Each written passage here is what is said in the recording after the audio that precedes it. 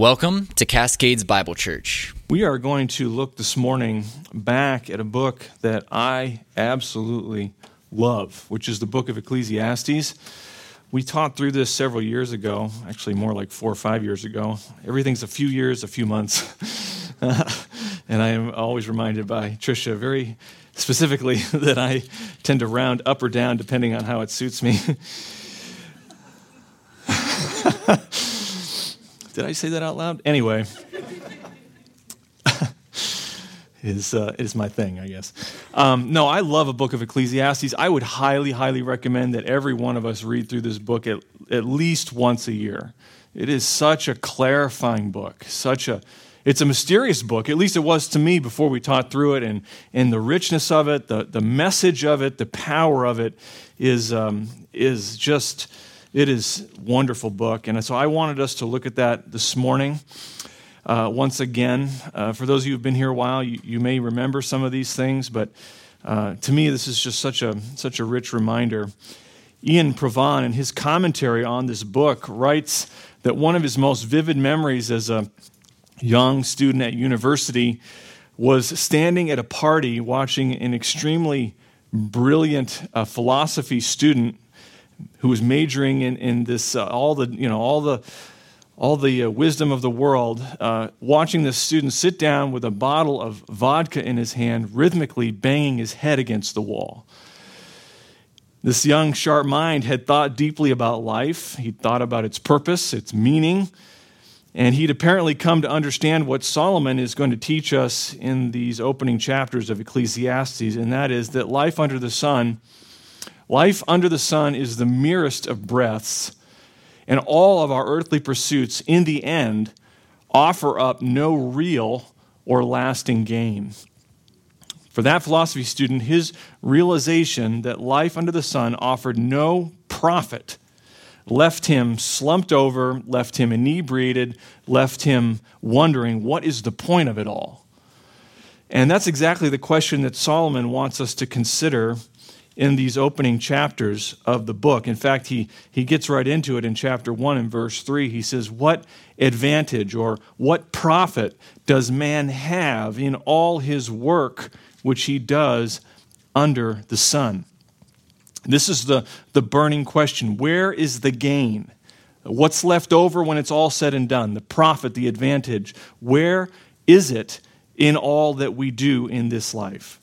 And what he uncovers in these opening sections, if it were not for the Holy Spirit within us, would certainly be a temptation, like that philosophy student, to bang our head against the wall. It is, in chapter 1 and verses 4 to 11, the physical universe itself testifies to the fact that the world we live in is one of continual motion without lasting achievement. If you look at the opening verses, in verse 4, he says, a generation goes and a generation comes, but the earth remains forever. Also the sun rises and the sun sets, and hastening to its place it rises there again. Blowing hard toward the south, then turning toward the north, the wind continues swirling along, and on its circular course the wind returns. All the rivers flow into the sea, yet the sea is not full. To the place where the rivers flow, there they flow again. In verse 9 he says, that which has been is that which will be, and that which has been done is that which will be done. So there is nothing new under the sun. In other words, round and round, he says it goes. Day after day, creation testifies, year after year, century after century. Everything is in an endless cycle, and in the end, nothing ultimately changes.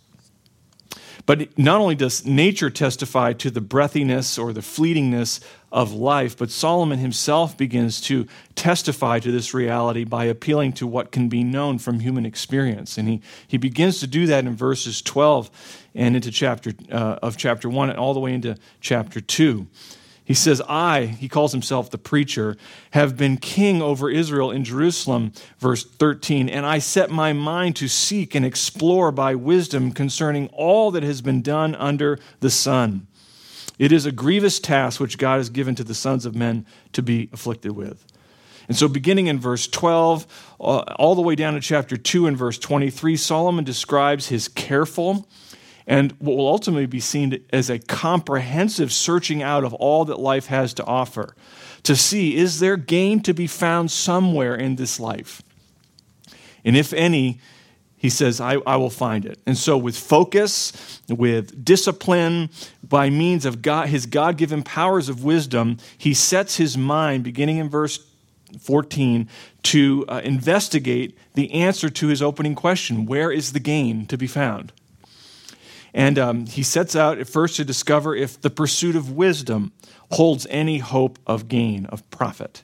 He says, maybe perhaps intellectual knowledge and learning and understanding, that's the key to making a permanent impression on the world and securing lasting gain. And so he chased that as far as he could possibly chase it. But as we'll see, in the end, he found that really was just a dead-end street. Verse 17, he says, I set my mind to know wisdom and to know madness and folly, and I realize that this also is striving after wind. Because in much wisdom, he says, there is much grief, and increasing knowledge results in increasing pain. What he discovered was that the more wisdom he had, the more pain and grief he had. That pretty soon, he says, apart from God's word, you end up banging your head against the wall, like that student in university, because of the anguish and the hopelessness of it all. And so then he shifts gears in chapter 2. He's the king, right? He can do that. As a king, he can do anything he pleases. And in chapter 2, verse 1, he decides to test to see if the pursuit of fun, if the pursuit of pleasure brings any lasting profit to his life. And so he lived it up. He chased after the good life. Superficial joys, profound joys, it didn't matter. He chased after it all to see if life under the sun had anything to offer. And he concludes, he said at the end of verse 1, enjoy yourself. And he says, and behold, it too was futility. And I said of laughter, it is madness. And of pleasure, what does it accomplish? He goes, in the end, in searching for gain in pleasure, he says, proved to be elusive. So then he moved on to something else. In verse 3, he moved on to wine. He fled rationality by drinking until he took hold of folly. He said, until I could see what good there is for the sons of men to do under heaven the few years of their lives. But that got him nowhere. And so he poured himself into more noble pursuits in verses 4 to 6, constructing large works. He built houses, he planted vineyards, he dug ponds. He basically tried to create a little slice of heaven on earth for himself. And he was able to do that, verses 7 and 8 tell us, because he was able to undertake all of this building enterprise because of his immense wealth. He pursued wealth. He achieved wealth. Verse 7, I bought male and female slaves. I had homeborn slaves. I also possessed flocks and herds larger than all who preceded me in Jerusalem. I also collected for myself silver and gold and the treasures of kings and provinces. Whether it was through massive taxation or through the tribute of other nations, filling the coffers of Israel's banks there, Solomon was one seriously wealthy man. And when you're powerful and you're rich, as Song of Solomon says, and you're handsome like an apple tree among the trees of the forest, it should come as no surprise that Solomon chased after women. Verse 8, the end, he says, I provided for myself male and female singers and the pleasures of men, many concubines. Solomon pursued sexual gratification to see if it held the key to secure real gain. In other words, as we look at these opening verses, whatever the king wanted to pursue, he pursued it. Verse 9, he says, then I became great and increased more than all who preceded me in Jerusalem. My wisdom also stood by me. All that my eyes desired, I did not refuse them. I did not withhold my heart from any pleasure, for my heart was pleased because of all my labor, and this was my reward for all my labor. Nothing is denied. Nothing in his life is held back. Every pursuit, he says, was carefully evaluated by means of God-given wisdom. And what is his assessment of it all? Verse 11, thus I considered all my activities, which my hand had done, and the labor which I had exerted, and behold, all was vanity, and striving after wind, and there was no profit under the sun. He says the ultimate objects of his search, profit, which is gain, lasting gain, and meaning, were nowhere to be found. And there's no equivocation here as he gets into this. There's no hedging. He's saying there is no lasting gain from anything that he did. Not one thing. And desperate for some kind of gain, some kind of profit. He even took a second look at wisdom again, and we see that in verses 12 to 16 of chapter 2. And the best he could squeeze out of it was that there was some relative value to wisdom. Relatively. Because in the end, he says, the wise and the fool all suffer the same end, death. He says, life under the sun is all vanity. It's all breath and chasing after the wind, and there is no gain. And so he ends this second look at wisdom with these discouraging words in verse 17. So I hated life, for the work which had been done under the sun was grievous to me, because everything is futility and striving after wind. He says, I hated life. It seemed evil to him, grievous, because everything he chased after, he discovered was transitory. Everything he chased after was elusive. Now, at this point, you might be asking yourself, why are we looking at this text as we're about to turn the page on a new year? Right? Why aren't we looking at something hopeful? Why aren't we looking at something, aspirational? Isn't this a time for setting goals? Isn't this a time for dreaming big about the future? I mean, maybe 2023 wasn't the best year for some of us. Maybe in some ways 2023 was downright disappointing. Last year, around this time, you might have had grand plans for how you're going to save more money and you were going to get in better shape and you were going to pursue that other job or read more or pray more or deepen your connection to Christ's church and so on and so forth. Maybe you had big plans for this year, but here we are. It's literally the last day of the year, and maybe a lot of those things have fallen short of the mark, maybe even completely failed to meet your expectations. But, like a true Redskins Commanders fan, the expectations are high for next year. For many of us, that's how we approach the new year, right? Next year is when my ship is coming in. And what Solomon and the entire book of Ecclesiastes is meant to teach us is this.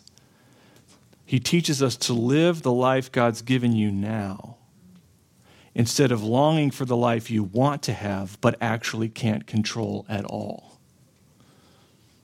The message of Ecclesiastes is to live the life that God has given you now, instead of longing for the life you want but actually have no ability to control at all. Ecclesiastes teaches us that life on this side of glory, in this fallen world, is a gift and not the source of eternal gain. So we need to stop expecting more out of this life and out of this world than God intends for us to receive from it. Only then will we truly be wise. Only then will we truly be heavenly minded. Only then will we truly be content. Solomon, in these opening chapters, is trying to destroy our delusions about life in order to rebuild them in God's image. But Solomon realizes there might be a few among us who are holdouts, who are not quite ready to wave the white flag and to acknowledge that all is vanity, all is breath. And so as we look at verses 18 to 26 this morning, Solomon invites us to consider one final pursuit with him. He wants every one of us to be sure, to be absolutely sure there is no gain to be found in this world. And then finally, in the last two verses of our section, he shows us a glimmer of light along the horizon.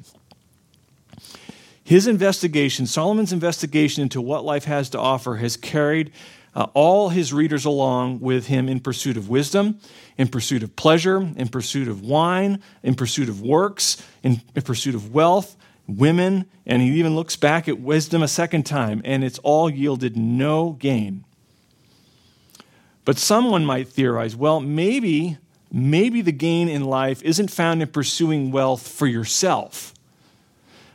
Maybe it's all about securing gain for others out in the world, maybe for your children or your grandchildren.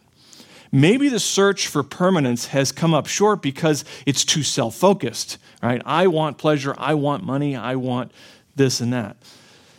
He's implicitly asking here and answering directly, what gain is there to be found in laboring for those who come after you? Remember, Solomon is trying to destroy our delusions about life in order to rebuild them in God's image. And so he can't start to rebuild until he's torn down the whole structure that existed before. And so in verses 18 to 23, he knocks down the last wall before he begins to lay a new foundation in verses 24 and 26.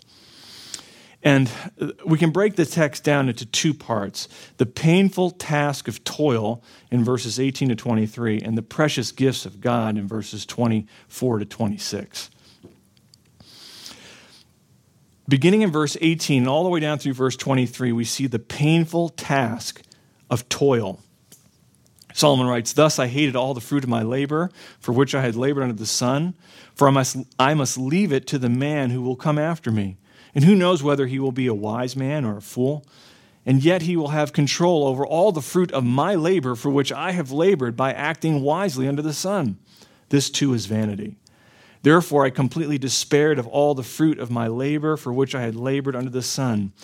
When there is a man who has labored with wisdom, knowledge, and skill, then he gives his legacy to one who has not labored with them.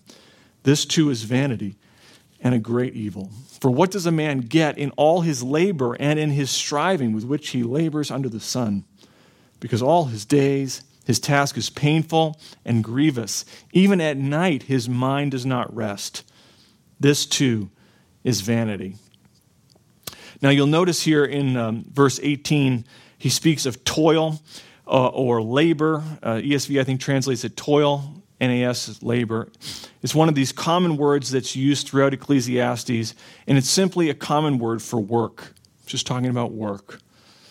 Building, tilling the ground, earning your way in the world, providing for yourselves, providing for others. It's just work. And interestingly, it's also translated some places as trouble, which very much points back to Genesis chapter 3 and the fall and the curse that God placed upon Adam and the physical universe because of their disobedience in the garden. Chapter 17 of Genesis 3, he said, "Because you have listened to the voice of your wife and have eaten from the tree about which I commanded you, saying, you shall not eat from it, cursed is the ground because of you.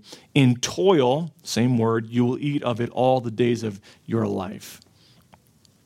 So work, by God's design initially, was not meant to be burdensome. It was not meant to be unproductive, but God designed work to be fulfilling. He designed work initially to be fruitful. But because of sin, work, by and large, God says is going to be exhausting. Work is going to be laborious. And so the ESV translates it, I think rightly, as toil. And so Solomon is searching for gain. And chapter 2 tells us that wealth and wisdom have come up as dead-end trails. He says, maybe there's some lasting value in laying up treasure for others. Maybe there's some value in laying up treasure for our children or just another generation. And he works hard, and then he dies. He says, so what happens to my wealth after I die? And so he tells us very plainly, Solomon's conclusion on the matter begins right from the get-go in verse 18.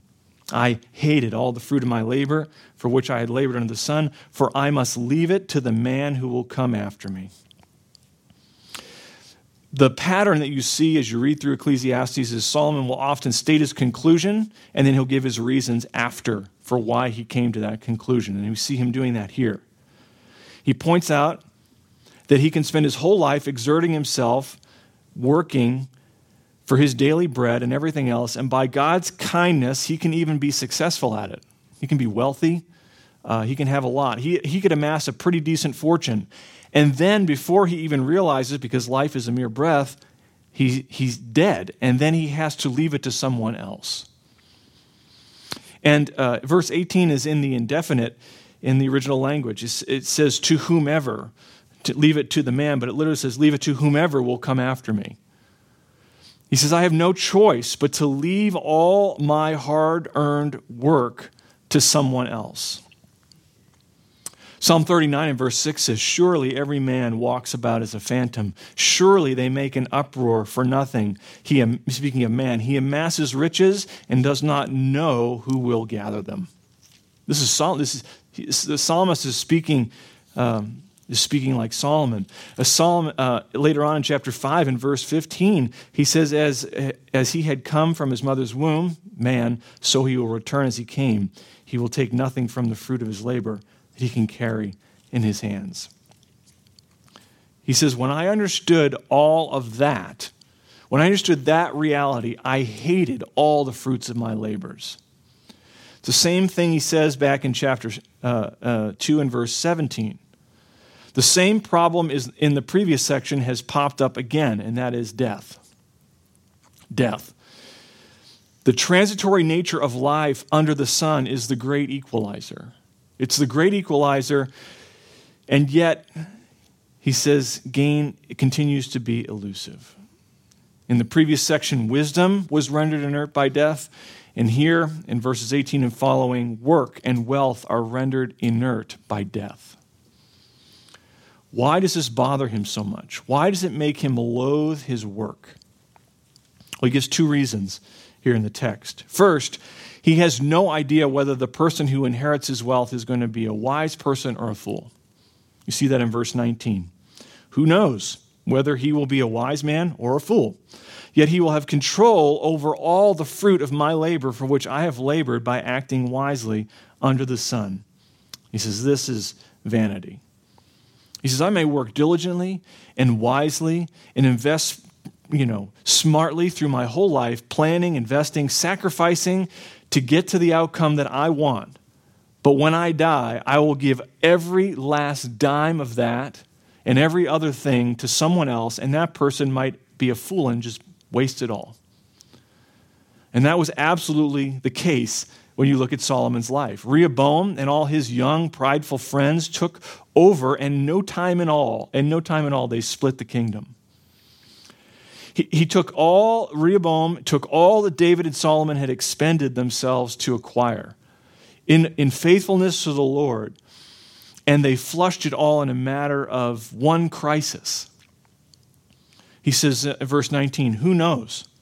He phrases what he says there in verse 19 in the form of a question to draw emphasis to the fact that nobody, even Solomon himself, knows the answer to this question. He cannot be sure, no matter how many precautions he takes, he cannot be sure that the person who comes after him will do anything wise with what he's given them. But the fact that he has to forfeit the fruits of his labor to a fool isn't the only reason that he's discouraged. In fact, he's more than discouraged. He begins to fill up with despair. You see that in verse 20. Therefore, I completely despaired of all the fruit of my labor for which I had labored under the sun. At this point, he moves from hating life to outright hopelessness. The absence of anything that remains in any pursuit he chases after brings him to the brink of hopelessness. He is completely disillusioned. Everywhere he turns, life leads him down a dead-end street, no matter what he chases after. He says there's no gain to be found in leaving an inheritance, first because I don't know whether it'll fall into the hands of a fool or a wise man. But also, he says it bothers him because the person who receives it didn't earn it and they don't deserve it. Look at verse 21. When there is a man who has labored with wisdom and knowledge and skill, then he gives his legacy or his share to one who has not labored with them. This too is vanity and a great evil. Notice the anecdote. He describes this person. It's kind of a nondescript, an industrious person who works with great skill, enjoys great success in this life, and then dies, and somehow this fortunate person who's amassed great wealth ends up handing it off to someone who had no part in earning it. It's very nonspecific, which seems to imply that perhaps the man's fortune didn't actually follow the normal process of inheritance, that maybe it kind of fell into the hands of someone else. Solomon says that's wrong. It's not fair. That's why he says this too is vanity and a great evil. It's unjust. And if you've ever talked to an estate planning lawyer, they can tell you story after story after story of random, estranged family members who swoop in like vultures after someone else passes away and seek to gobble up inheritances. And Solomon says, this is what I have seen, and it's completely wrong. What's the bottom line? What's the bottom line? Verse 22, or what does a man get in all his labor and his striving with which he labors under the sun? Because all his days, his task is painful and grievous. Even at night, his mind does not rest. This too is vanity. He says, what's the gain to be found in this painful task of work that you and I are wearing ourselves down to the bone for? Because as far as I can tell, he says, there's no rest for the weary, day or night. What's the bottom line? The bottom line is the same thing he's been saying from the beginning. There is no gain. There is no profit. He says it in verse 17, back in 17. Everything is futility and striving after wind. He says it in verse 11 of chapter 2. Behold, all was vanity and striving after wind, and there was no profit under the sun. He says it in chapter 1 and verse 2. Vanity of vanities, says the preacher. Vanity of vanities. All is vanity. So the question that the text begs of us is, do you believe Solomon yet?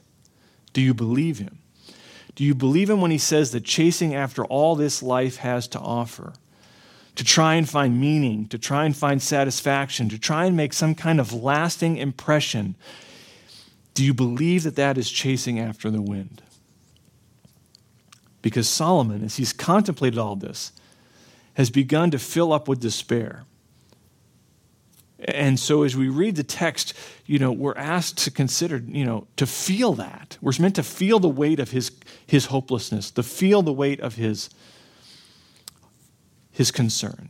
This is a low point, as you read through this is a low point for him, maybe one of the lowest of his incredible life. And so the text asks us, do you feel what the preacher feels here? And if you can't, or if you're struggling to relate to that, perhaps it's because you have given yourself over to one or all of the distractions and diversions to avoid looking death squarely in the eye. How many people that you know, how many believers that you've run into desperately try to live in a bubble they think will never burst? As one commentator aptly illustrated, he says, how do you hide a giant hole in the middle of a wall? He says, you wallpaper over it with a busy pattern to distract yourself. How in the world, he said, do you hide a rhinoceros? Easy, he said, cover it with 1,000,000 mice. Multiple diversions. Solomon here in the text doesn't want us to be distracted. He doesn't want us to be diverted. But he wants us to think deeply. To think deeply about the breathiness of life, to think deeply about the elusiveness of life under the sun, and to consider the reality of our death. This is really part of his concern. Why is this so important to him? Why does he want us to in fact, in chapter 7, he actually says that it's better to go to a house of mourning than a house of weeping. Why does he want us to consider death? And the reason he wants us to think about it is because death reorients us to our limitations as creatures. The reality of our death orients us to that we are created by God. And what it does is it gives us the power of the proper perspective, which we need. And what is that proper perspective? If life's not about controlling all the things around us in this world for gain, the question becomes, what is the proper perspective? How then shall we live as believers? And that leads into our second point. And that is the precious gifts from God in verses 24 to 26. After all that Solomon has done in these opening chapters, to chase after gain, to search out and to research the quest for gain, after he's brought us low into what you might call the valley of vanity and stripped away all of our delusions and all of our illusions about life under the sun, only now, here in verse 24, are we prepared to receive the light of God's wisdom in these final verses. Notice what he says in verse 24. There is nothing better for a man than to eat and to drink and to tell himself that his labor is good. This also I have seen, that it is from the hand of God. Notice the opening formula there in verse 24. There is nothing better. It's a formula that Solomon will use again in chapter 3 and again in chapter 8. And each time that he uses this formula, this there is nothing better, what follows is Solomon's prescription for living in a fallen world. Remember, wisdom literature, which is what Ecclesiastes is, wisdom literature doesn't deal with absolutes as much as it deals with relatives. It's not meant, in other words, it's meant to impart skill. Wisdom is meant to impart skill for godly living. So it speaks of things in terms of better or worse, not do or don't, not can and can't. So it's about relative goodness, relative, foolishness. And so here we see him doing that here. There is nothing better for a man than to eat and to drink.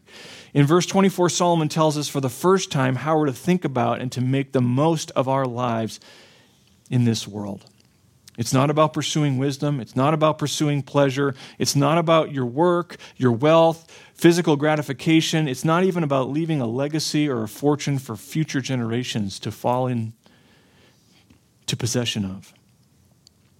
He says it's about joyfully receiving the good things God's given us in this world as a gift.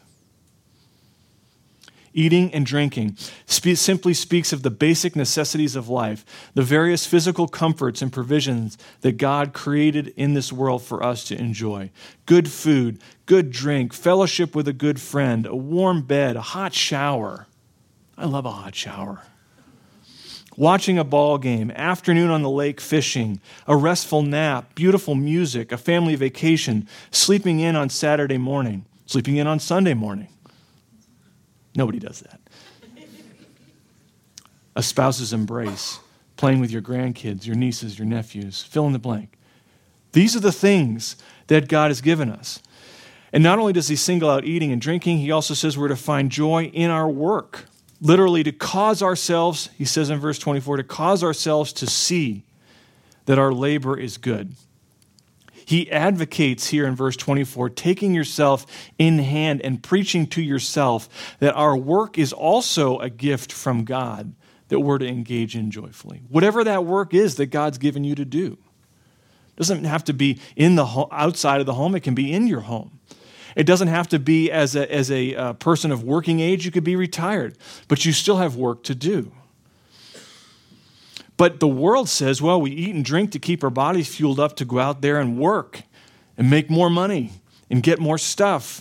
And normally we work not just to make a living, but many work to make a name for themselves and to find lasting satisfaction, to rise the corporate ranks, to take on more responsibility, to get that next thing. And Solomon says, if that's how you're going through life, brother, sister, it's all transitory and it's all chasing after the wind. Instead of chasing after these gifts as a means to something greater, some false god that you've erected in your heart, Solomon says, stop and just live inside the gifts themselves. See God's hand in them. The enjoyment of God's gifts is their own reward. God's gifts, whatever he gives us, whether that's much, whether he gives us much or gives us little, those things are not stepping stones to greater things. They don't help us rule the world. They don't help us control our destiny. They don't help us lay hold of gain. They are blessings to be received with a thankful heart. And with that, Solomon drills down to his thesis for the whole book. And that is that life is a gift, not gain. Life is a gift, not gain. It's interesting, up until verse 24, God has been completely out of the picture.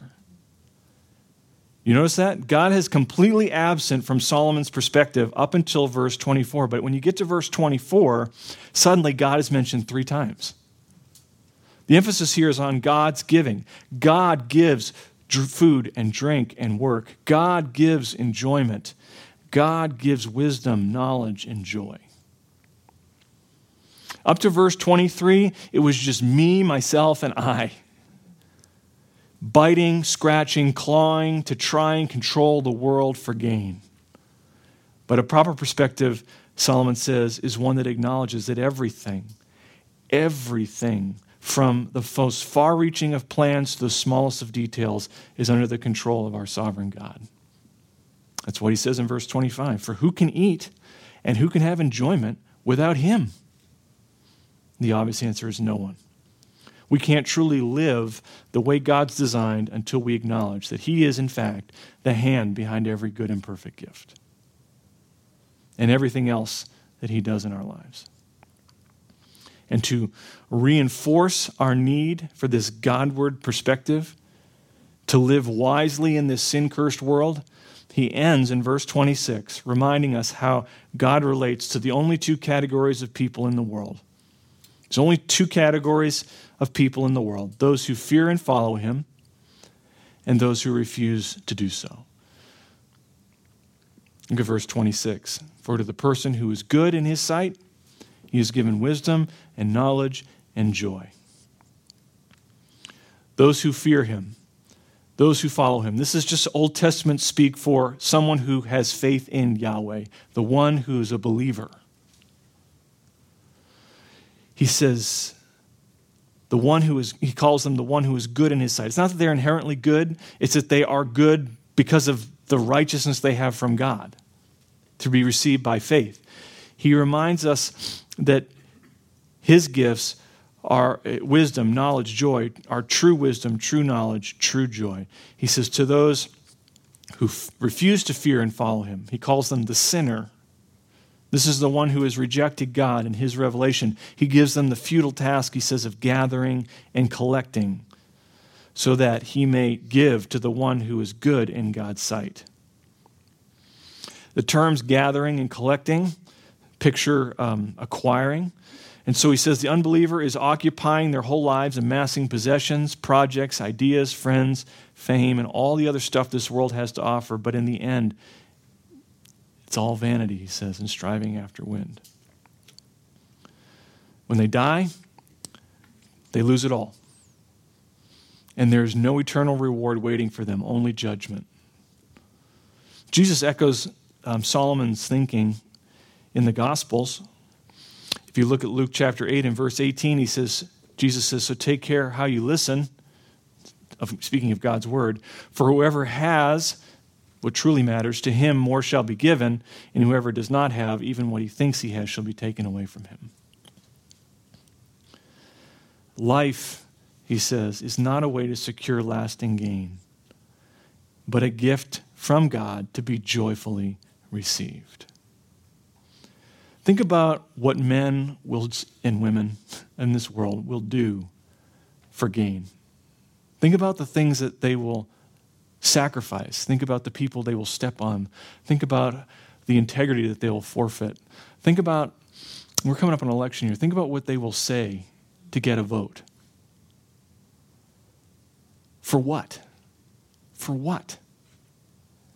They could be the king of the universe, and in 2 generations, no one will know their name.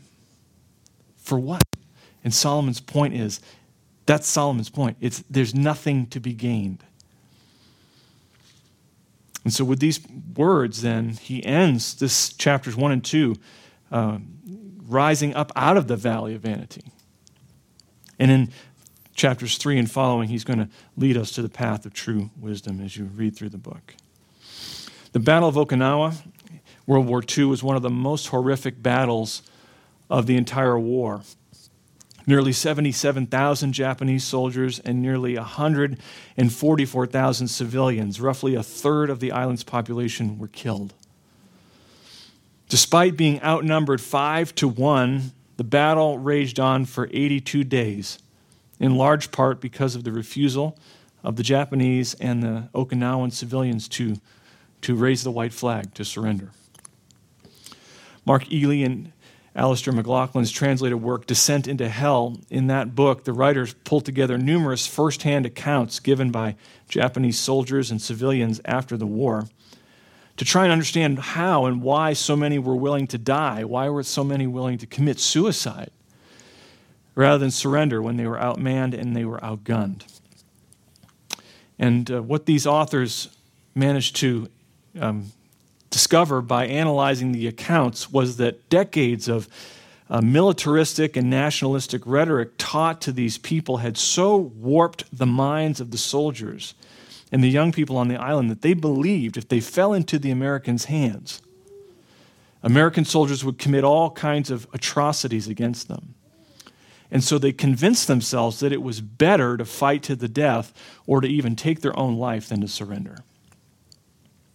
But here's the thing. It was a delusion. It was a delusion. As a whole, on the whole, evidence shows that Americans took care of the prisoners, military and civilian, and they did so relatively well. One survivor was quoted as saying, "I hated and feared those Americans." One survivor recalls, he says, "But they treated me with great care and kindness, while my classmates and my teachers left me behind." You see, because so many soldiers and civilians on the island believed this delusion, the only good outcome that they could conceive of was to refuse surrender and to fight to the death. And by doing so, they literally cut themselves off from a full and rewarding life. And beloved, there are some in our midst this morning that also believe a delusion. They believe the delusion that this world has real gain to be found in it. And they have been so taught, discipled by the world we live in, to think that your priorities, pursuits, decisions are all driven by the search for gain. And you're chasing after knowledge, and you're chasing after sensuality, and you're chasing after career or money or sexual fulfillment or some kind of inheritance for posterity, and you think that's going to bring you real profit. And because you're clinging to this false belief, even clinging to it to the bitter end, you refuse to surrender to the sovereign of the universe who offers terms of peace and prosperity through the blood of his Son, Jesus Christ. Jesus said in John 10:10, "The thief comes to steal and kill and destroy."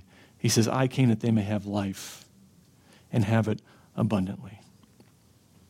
Because you refuse to surrender, you are cutting yourself off from receiving and enjoying the good gifts he extends to all who fear him and all who follow him. David says in Psalm 16, verse 11, "In his presence, in God's presence, there is fullness of joy. At your right hand, Lord, there are pleasures forever." And so this text really gives us perspective for the new year. It gives us perspective for the new year, to think rightly about what this world can offer us and what we can expect from it in return. And if you're not in Christ this morning, the text begs of you to come to him, to turn from everything that dishonors him, and with simple childlike trust to wave the white flag and come and receive his care and his kindness. God offers forgiveness through his Son, Jesus Christ, peace, grace, wisdom, true knowledge, unshakable joy, and the sure hope of eternal life to all who take up their cross and follow him. And Solomon comes to the same conclusion at the end of the book.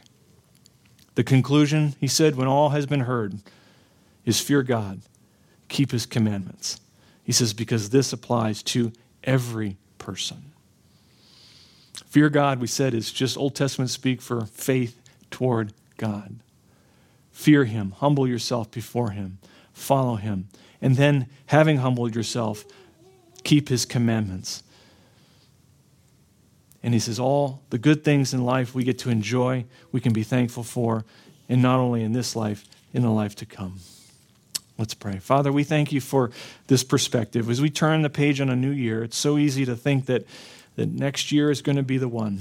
Next year is when we'll finally get that extra money that we need to feel comfortable. Next year will be when we get that promotion, when we really have arrived. Next year will be the year when we get married. Next year will be the year when we graduate. Next year will be the year, next year, and so forth.